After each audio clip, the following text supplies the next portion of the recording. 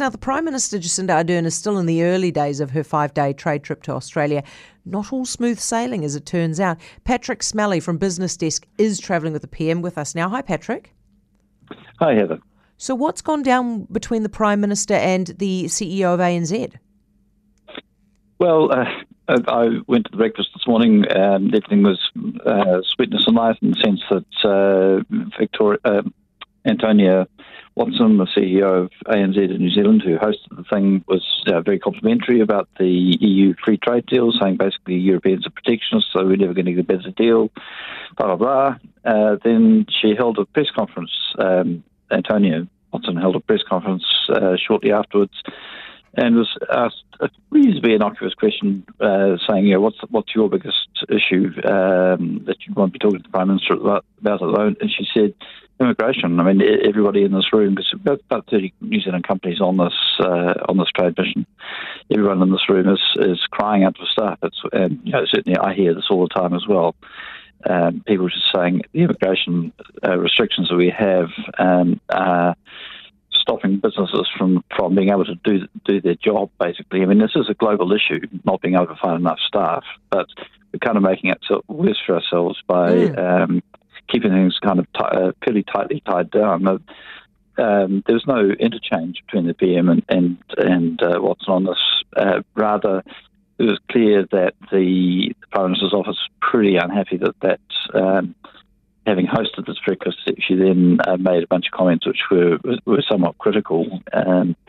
And the PM wasn't really having any of it when she came out of the meeting that she had this morning with Dan Andrews, the Victorian Premier. So Pattrick, the Prime Minister was obviously asked about it, and what did she say? Well, she basically said we've heard everyone's concerns about this. We've reset the immigration settings.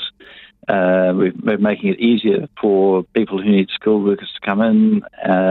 Basically, almost sort of nothing to see here. Yeah. Which, I mean, I sort of found myself thinking, well, there is actually something to see here. It's not just that the immigration settings are pretty restrictive compared to other countries, which means that other countries are getting a jump on us, really, in terms of attracting people to fill the tasks that we've got. I'm sitting here with an Australian newspaper in front of me, lead story, a minister in the Albanese government saying it's okay to import more skills, bringing more overseas workers in to help and fill immediate job vacancies and keep us the economy is the only thing you can do, really. I think on the one hand the government has an argument that says, look, we've done a reset, we've created some easier pathways to entry and residence for certain types of workers, but underlyingly though there's also this sense, and it plays to their political constituency.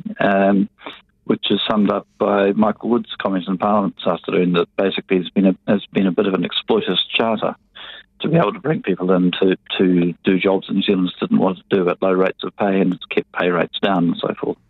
So, that may all be so, but there are a lot of jobs unfilled in the New Zealand economy at the moment, a lot of wage pressure at a time when there's high inflation. I'm not begrudging people being paid better. Quite like a pay raise myself, but the reality is that when you haven't got people to fill the roles at all, then you really probably do. There is a case for saying, well, what more can we do to help us along? I suppose the only thing I would say is that I think there's a little bit of a sense of unreality about some of the bleeding from the business community on this, because every country you go to, or if you're reading the international media, every country has this problem at the moment. So throwing the waters open wouldn't necessarily mean there's a great flood of people thank God we've come to New Zealand now. Well, but we'll still be struggling, but we're just throwing more rocks in the road than we need to, I think. That's exactly right. I mean, you can't make it any worse, can you, by throwing the borders open? Pattrick, thank you for that. Pattrick Smellie of BusinessDesk.